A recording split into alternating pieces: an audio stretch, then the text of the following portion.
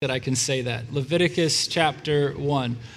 I did not find the page number. I usually do that. I apologize if somebody is using the Pew Bible. What is it? 81. And so it's in the Pew Bible there. You turn there, click to that. I'll have it on the screen as well, but I think it's always good to have it in front of you. While you're turning there, let me start with this. The other day, my kids and I got into our car in the morning before school, and something in our car smelled. To say it smelled horrible would be a kind understatement. It was, what is that? It was disgusting. Now, someone who shall remain nameless left food in the car. Not me, but we'll leave it at that.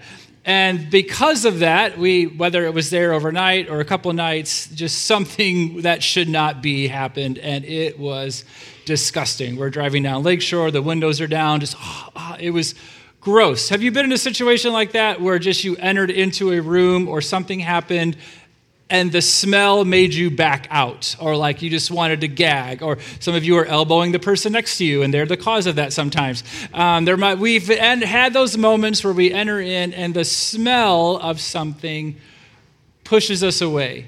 It's repelling. No, and we have to get it. But at the same time, what if it's the opposite? What if it's a good smell?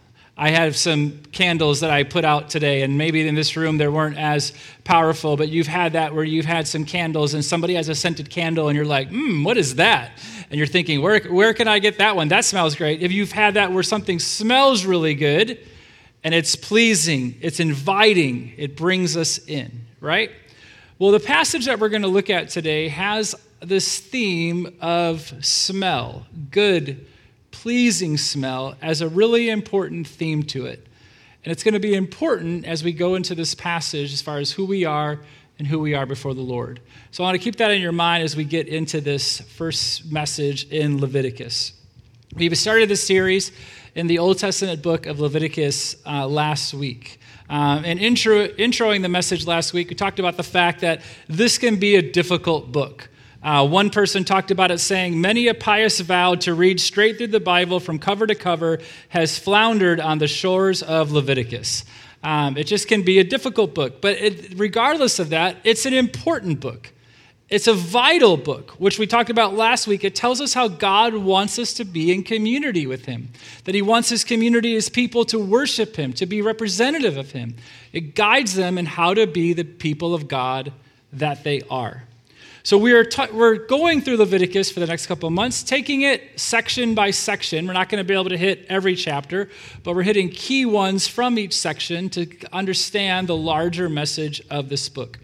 This first section that we're going to get into today covers the first 7 chapters. Let me just clarify, we're not going to go through 7 chapters this morning, but these 7 chapters are about the offerings that people would bring to the tabernacle to offer to the Lord. It says at the end of chapter 7, this is the law of the burnt offering, of the grain offering, of the sin offering, of the guilt offering, of the ordination offering, and of the peace offering, which the Lord commanded Moses on Mount Sinai, on the day when he commanded the people of Israel to bring their offerings to the Lord in the wilderness of Sinai.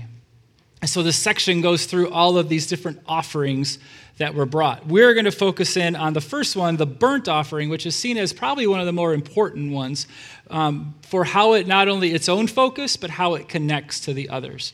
So what does this special, this important, vital offering, this ritual from their time have to do with us today? And what in the world does it have to do with pleasing smells? Before we get into that, let's pray and ask God to speak to our hearts. God, we just thank you so much for your presence, thank you that we can be here together with you. We thank you, God, for this community, how you've made us part of your people, how you're growing us, how you care for us, how you love us. God, I pray as we go look at your word today and in the weeks to come in this series, that you would let us see how you are concerned and care for every detail of our lives, that you want to be with us. You want to be with us in relationship and community. You're guiding us. You care for us, God. Let us see that. Whatever we're bringing to you, whatever we're carrying with us this morning, God, we bring those things to you, and we just pray that you would speak to us from your word. It's in your name we pray. Amen. And so we're going to just jump right in from the very beginning. So Leviticus chapter 1, verse 1 says this, "The Lord called Moses and spoke to him from the tent of meeting saying, now it says tent of meeting, that's the tabernacle. That's what they built here in the wilderness. If you go back to Exodus 25 to the end of Exodus, that's the instructions on how to build that. And so that was what we talked about last week if you weren't with us. So the Lord called Moses and spoke to him from the tent of meeting, saying, speak to the people of Israel and say to them, when any of you brings an offering to the Lord, you shall bring your offering of livestock from the herd or from the flock. Now, 3 different times before this, God called for Moses to speak to the people. There's 3 different times. In Exodus 3, during Moses' commissioning story at the burning bush. In Exodus 19, when God gave them the 10 commandments. And in Exodus 24, when God directed them how to make the tabernacle. And every moment, God is saying, Moses, say to the people, speak to the people. And here Leviticus begins. The whole book of Leviticus is God saying, Moses, I want the people to hear me. I want them to hear what I'm saying. I want to speak. I am speaking to the people. We could quickly skip over this, but we can't. God is saying this for the people's benefits, not the priests, not the leaders. He wants, and they're a part of it, obviously, but not them exclusively. He wants people to hear how to worship him, how to come to him, how he cares for them. This is countercultural from their time. At the other cultures during the time of Leviticus, when this was all happening, common people would be kept away from worship rituals. They'd have nothing to do with this. They wouldn't be anywhere near. They wouldn't hear. They wouldn't talk. They had nothing to do with the gods. But here the God of Israel is saying, I want the common people to hear me. I want them to know what I have to say. I'm speaking to you. So that's the first thing that's super important, that really blankets all of Leviticus. God speaks to us. God speaks to us. He wants us to be with him. This is a God who's talking to us, who's communing with us, who wants us to hear him. There's a lot of people passionate about politics in our country today, but it doesn't matter if your candidate is in the office or not. No one can just pick up the phone and call the president. No one could get on the phone and talk to Mayor Johnson. There's just people in our world, in our country, that you just can't get in contact with regardless of how much you want. But that's not true with God. He wants to speak to us, and he says we can speak and come to him. We have access to God. He initiates the contact. He makes this possible. He speaks to us. He wants us to understand that he wants us to be with him, and he won't stop talking. We have his word that we can hear from. He speaks to us through the very reality of his son. John says in the New Testament, it says in John, the word became flesh and dwelt among us, and we have seen his glory, glory of the only Son from the Father, full of grace and truth. God is constantly pursuing us, coming to us, wanting us to know how much he wants us to be with him. It says in Psalm 119 about the word of God, about the scriptures, your laws are wonderful. No wonder I obey them. The teaching of your word gives light, so even the simple can understand. I pant with expectation, longing for your commands. Come and show me your mercy, as you do for all who love your name. Guide my steps by your word, so I will not be overcome by evil. God, the word that God has for us, when God speaks to us, it comes from a place of care, of guidance, of protection, of wanting to be in relationship with us. Know that God wants you to know him. God wants you to know him, and he is speaking to you. He is calling out to you. God is not silent. He is not quiet. He is the God who speaks, and he wants you to hear him. That leads to the second thing. After giving this general intro about the offerings, telling the people, speak to the people of Israel and say to them, when one of you brings an offering to the Lord, you shall bring your offering of livestock from the herd or from the flock. After he says that, he talks about the burnt offering, this offering that we're looking at today. And if we were to go through every single part of every single verse of chapter 1, we would see that it breaks into 3 pretty distinct sections. It says in verse 3, if his offering is a burnt offering from the herd, cow, bulls, If his offering, verse 10, if his gift offering for a burnt offering is from the flock, from the sheep or the goats. And then it says in verse 14, if his offering to the Lord is a burnt offering of birds, that he shall bring his offering of turtle doves or pigeons. It's all the same offering, but different people are going to bring different types of animals. Some will bring bulls, some will bring lambs, sheep, some will bring the different types of birds. All the different things, but why these different types of animals? Each represents different economic states, what people are able to bring. Some are able within their resources and what they have. They have the more wealthy, the more hard to get, the bulls, the cows, the steers. Some, kind of the more just regular thing, would have a lamb, a sheep, and even that can be hard to come by. But others have birds, just simple pigeons, being able to find them. And we'll see in others, God even lets them bring offerings of flour, of cakes, of things like that. Here's the thing. Whether it was somebody who would have be wealthier, kind of just normal every day, somebody really, really struggling, it didn't matter what they brought as long as they brought what they could. There wasn't anything more special about a bull than a sheep or a bird. The people with the bulls weren't getting a supersized blessing, and the people with the pigeons were getting like the little Costco sample blessing when they brought their thing. That wasn't the reality. There wasn't any extra by what you brought. The point was that you brought what you could. And the reason for the different tiers is that God wanted everyone to be able to come to him, regardless of what you had. And so that's the second thing we need to see right here off the back, or right here at the front. Everyone can come to the Lord. Everyone can come to the Lord. We self-evaluate and we self-filter. I'm successful and God would be impressed with me. I have this bull to offer. Obviously, he's going to be super impressed. Nope. That's what you have. You should be able to bring that. Another person, I can't compete with the guys with the bulls. All I have is this bird. God's not going to be impressed. Why would God even want me around? God wants you as much as them. We bring what we can. God didn't give the instructions because these were his favorite animals and he was hungry and he was setting out the specifics of what he wanted. He gave the instructions so that everyone would know, wherever you're at, with whatever you have, you can come to me. You can come to me.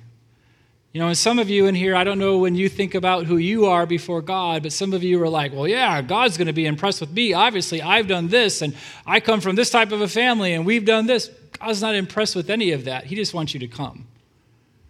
And others are, man, kind of embarrassed of this, and I don't know if God would want me around. God knows all of it, and he wants you as much as the next person. God wants everyone to come to him. It says in Matthew 11, Jesus says, come to me, all who labor and are heavy laden, and I will give you rest. Romans 10 says, anyone who believes in him will never be put to shame. Not just the wealthy and the well-off and have everything together. Everyone. Everyone. Every single one of you. Myself. Anyone you can think of. God wants them to come to him. And they can because he makes that possible. God is calling all of us. Whatever you're carrying, whatever you're dealing with, whatever you've done, whatever you're processing, whatever's on your back, whatever it is, you can come to God. God wants you to come to him. Not, oh, okay, sure, come on. No, God is open arms invitation, wanting you to come to him. Everyone can come to God. It then gets into the offering, gets into the sacrifice that's given. That's next paragraph. And again, it gives the same thing 3 different times with very specific details, talking about the bull, talking about the flock, talking about the birds. I'm going to start in verse 3. It says, if his offering is a burnt offering from the herd, he shall offer a male without blemish. He shall bring it to the entrance of the tent of meeting, that he may be accepted before the Lord. Now, just in this verse right here, a couple of, again, the God is in the details here. This is important. So what are the different things is it telling us? Well, first off, this is described as an offering, not a sacrifice. They're bringing an offering before the Lord. It will be sacrifice. That's an important detail. But sacrifices give the idea of something that we're giving up of value that we might not want to give up. But offering is a gift. I'm bringing this to you, for you, because of who you are, because of who we are. And this is how it's described. I'm bringing an offering to the Lord. It talks about the bull, the lamb, or the bird. They must bring, whatever one they're bringing, it must be without blemish.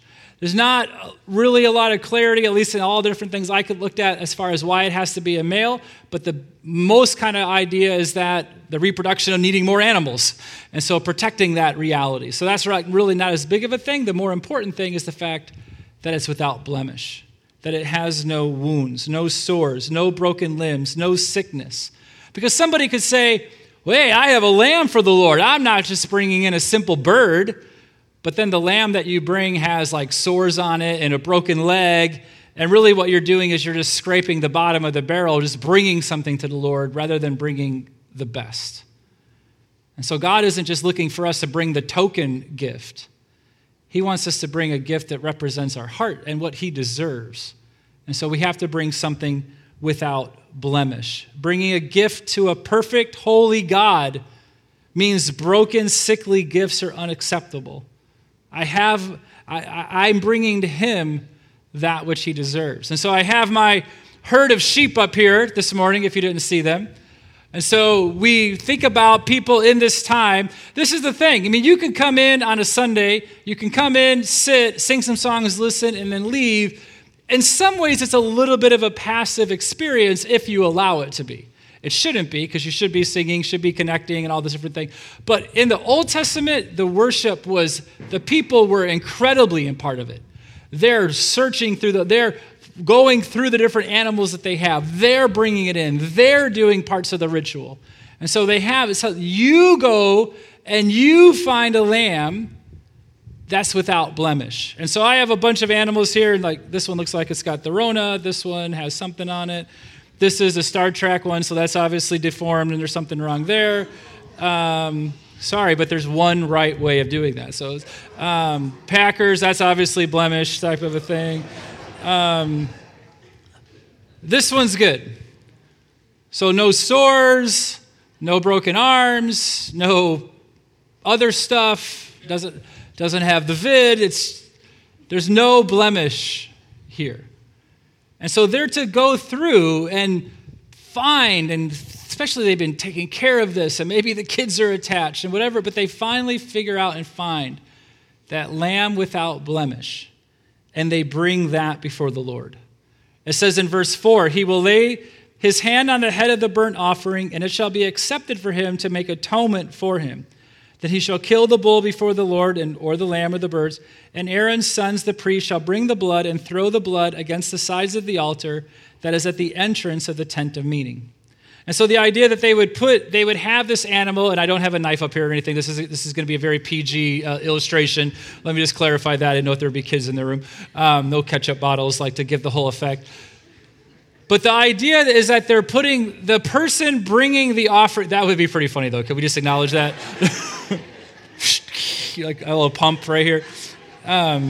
Throwing blood at Gabby and Alexandra. They're told to put their hand on the animal. And again, there's kind of differences but the general kind of scholarly consensus here is what's happening here is this represents me. This is mine. I'm associating who I am with who this is. And I'm bringing this before the Lord in that way. And so this innocent, without blemish lamb or bull or birds, I'm saying this is me and this is mine. And I'm bringing this as a gift before the Lord. But why is this happening? Why bring it? Why do the hand thing? It says to make atonement for the person bringing the gift. It says that in verse 4. It shall be accepted for him to make atonement for him. There's two general ideas of what's meant by atonement. Paying a ransom and purifying. It's not either or, both are present when we talk about this idea. Ransoming and purifying. One Leviticus scholar, J. Schuyler, says this: on the one hand, sin or impurity puts the offerer at risk of the Lord's judgment. As a result, the offerer needs ransoming. On the other hand, sin and impurity are defiling. As a result, the offerer also needs purifying. We have sin, that's an offense, and just like you are speeding and you get a ticket, there's something to be paid for the infraction. Our sins are a slight against the reality of who God is, and there's a ransom that must be paid for those sins. Sin also, for lack of a better phrase, dirties us, defiles us, makes us of blemish. And so we need purified. We need to be cleaned. And so the idea of the offering that's presented would pay the price, ransom, and do the purifying. Another scholar, Kenneth Matthews, says, the word make atonement indicated an act of reconciliation with an aggrieved individual. In this case, the offended party was the Lord, not the worshiper. The worshiper angered God by his sin against the Lord, and the atoning sacrifice pacified the Lord's anger. So this offering then is a ransom purification. The lamb serves as a ransom for the person, and the blood from the unblemished lamb purifies them. The blood from the lamb is put on the altar, not on the person. Because remember, this is about the tabernacle. They're coming to the tabernacle, this tent of meeting, this place to be in God's presence, to be near him, this tent which represented his presence. The common person coming into the presence of God Almighty. We are not him. And so even the person that hasn't done anything wrong is still not perfect, is still inferior, is still not God. And the idea of coming into the presence of God, there's the fear of what if there is a defilement? What if there is something wrong? What if there is impurity? We have to have the ransom. And we have to be purified in order to be able to come into the presence of God. God's reaction to my sin is my reaction to the smell in my car last week. But like 1,000,000 times more. He is a holy God, and in that he is perfectly just. Sin brings his wrath. That's the natural reaction to something that is wrong. But the ransom paid by the Lamb, the purification of the sin by its blood removes the sin. The ransom is paid, atonement has happened, and now the person can come near. Because this innocent one shed its blood and was put on the altar, the ransom is paid, the space is purified, and the person can bring their requests, can bring themselves, can bring their lives into the presence of God. It says in verse 6, then he shall flay the burnt offering and cut it into pieces, and the sons of Aaron the priest shall put fire on the altar and arrange wood on the fire.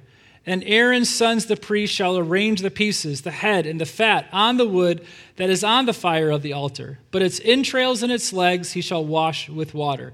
They say that the reason why they would wash them or anything is like this is the intestines. And we don't need the doctor to tell us why that's gross. And so they would wash everything off. Again, nothing to defile, nothing to bring impurity, everything clean, put on the altar, and they would put it on fire, and everything would be consumed. All of it would be consumed, transformed into smoke that would be seen as an image rising to God. This is why the burnt offering was the most serious and the most costly, because the entire animal was consumed. It wasn't, I'm just going to give a part to God. I'm just going to give a little bit. It was, I'm giving all to him. J. Schuyler says, by giving the whole animal to the Lord, the offerer acknowledged that their sinfulness before a holy God was so great that only a full and costly ransom payment would suffice. Remember, this offering is representing the person bringing the gift. So as one scholar says, it is a gift of complete surrender to the Lord. I am acknowledging who he is. I am acknowledging I want to be with him. He's inviting me to do this. I'm bringing my gift to him so I can be in his presence and seek his face. It says in verse 9, and the priest shall burn all of it on the altar as a burnt offering, a food offering, with a pleasing aroma to the Lord. With a pleasing smell to the Lord. Now, this doesn't mean that the Lord is like floating above the tabernacle and like if you listen really hard, you'll hear.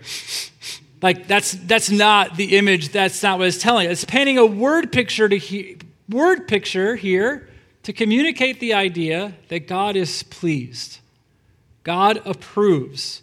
God accepts this offering. And in turn, come to me. Come to me. You can come into my presence. The person can come near.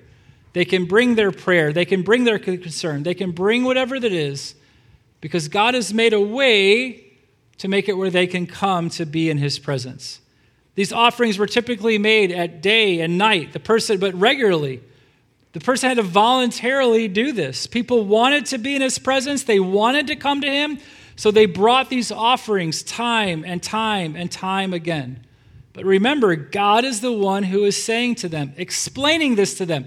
God is the one unpacking this to them. So what does that mean? It means God is saying, I want you to come to me. I want you to be in my presence. Here's how that happens.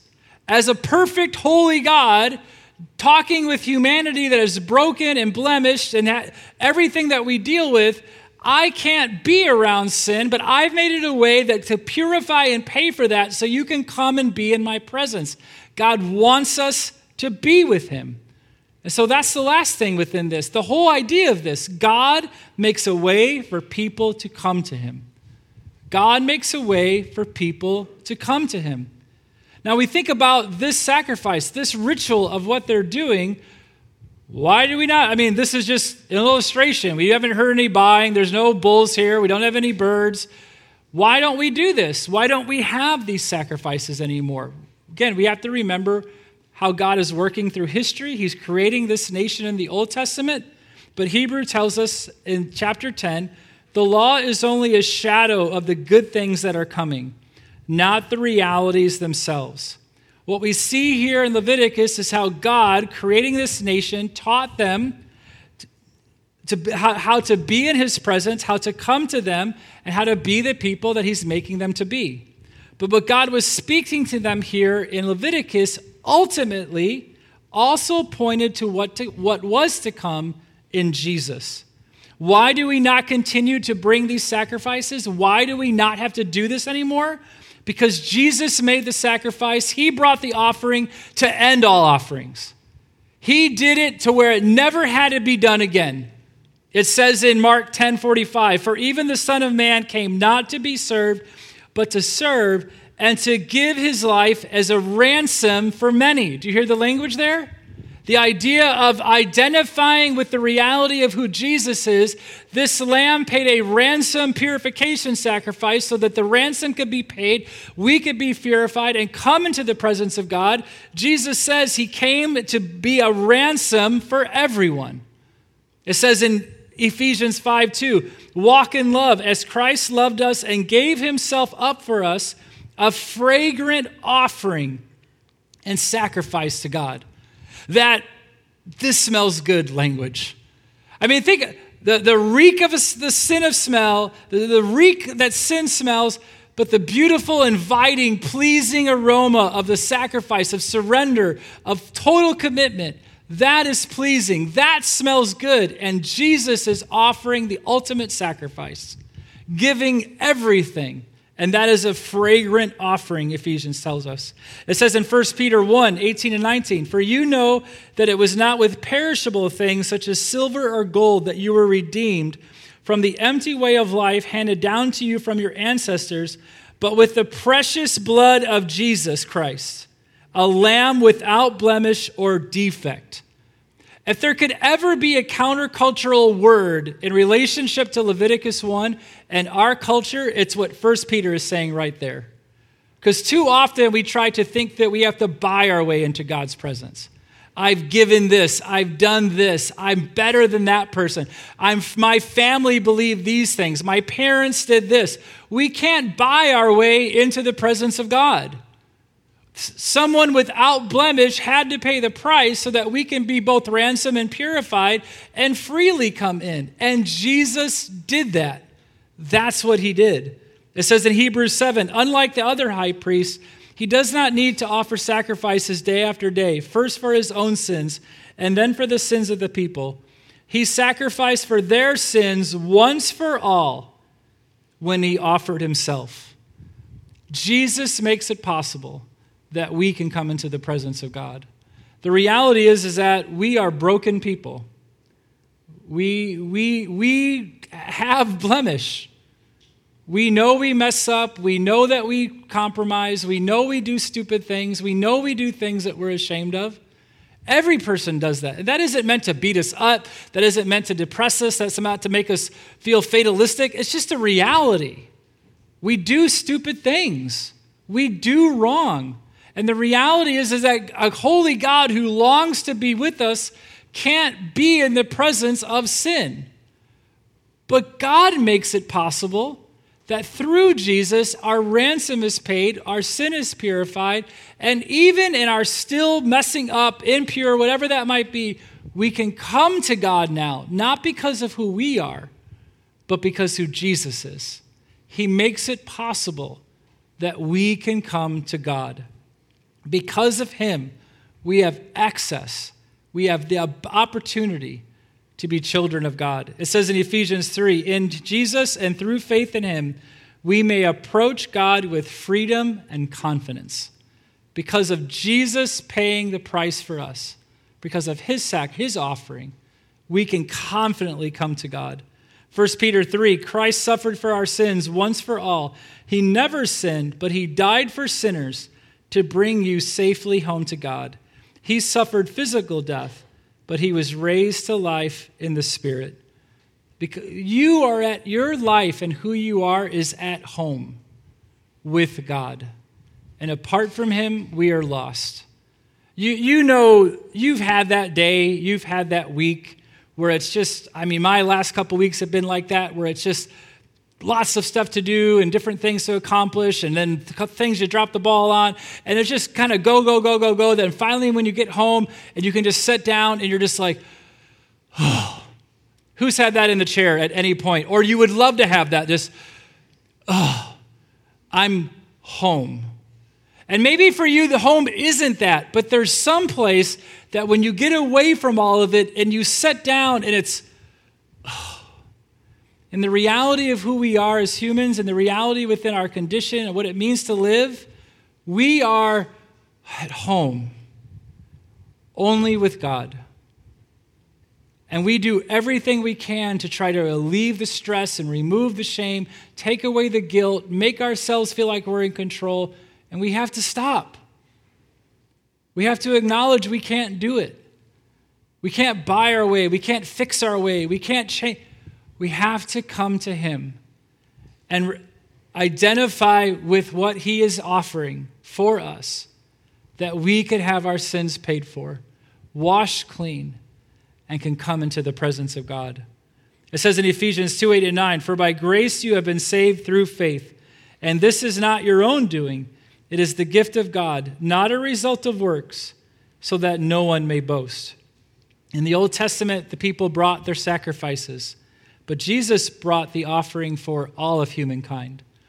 And so the last two questions for today is, one, will you receive the offering that he has brought? God has brought this to God to pay the price for us. He has said, will you identify with him? Will you trust who he is and what he's done for you? So that your sins, the ransom of your sins can be paid for, the purifying can happen. That we can know we can come to God forgiven, being covered with grace, given mercy, be able to become new people in him. Will you receive the gift that God has given you? And again, you don't have to pay for that. You don't have to fill out a form. It's not about being a good person or what your parents believed. It's coming and saying, I believe in Jesus and what he has done for me. Some of you are putting your faith in your own accomplishments or the accomplishments of others. You have to put your faith in who Jesus is and what he's done for you. But the second thing is, what are you, for if you have done that, you have received that gift. The second question is for you then. Are you living an all fully surrendered life to him? Because that's the reality. What made this offering acceptable, what made this offering a fragrant, great smell, one that God would be like, was the fact that it was without blemish, it was given, but it was all given. It wasn't just like the bottom of the barrel. It wasn't the pieces. It wasn't the leftovers. It wasn't just a portion. It was all. And some of us, we cannot compartmentalize faith away from the rest of our lives. Jesus doesn't want to be part of your life. He wants your life. And so are we living surrendered to him? Does the way we have to ask that question. Does the way that I live my life stink before God? Or does it bring a fragrant, pleasing aroma to him? There are moments it's going to stink. We come to him, we ask forgiveness, he cleanses us, we keep going. But the defining reality of my life, does it stink? Or am I living surrendered to him? That it would be a pleasing aroma to him. Romans, I don't have this in the slide, but Romans, and I don't have my Bible open right in front of me because I'm using my iPad. The limitations of technology. Romans 12 says, so, dear brothers and sisters, I plead with you to give your bodies to God because of all he has done for you. Let them be a living and holy sacrifice, the kind he will find acceptable. And the kind that God finds acceptable is wholly given, fully given, completely surrendered. Does my life stink, or is it an acceptable, fragrant aroma? And God is guiding us. God leads us into how to live that. But we have to trust him. God has made it possible for us to be with him. God has sent his son to be our atonement for him, so that we can be one with him. You need to receive that gift today. And if you have, you need to live like you've received that gift, fully surrendered to him. Let's pray together. God, we thank you so much for who you are. We thank you for the fact that you do love us, that you pursue us, that you save sinners. God, that you save us, that you redeem us, that you make it possible for us to come to you. God, let us never forget that we need you. Let us never lose sight of the fact that we desperately need you. God, I pray that you would make your grace real to us, your mercy real to us. What you've done for us, make it real to our hearts and minds. For those who don't know you, God, let them not put their trust in other things but in you. Let them put their trust in the sacrifice that you have made on their behalf so that they can come into your presence and be your children. God, for those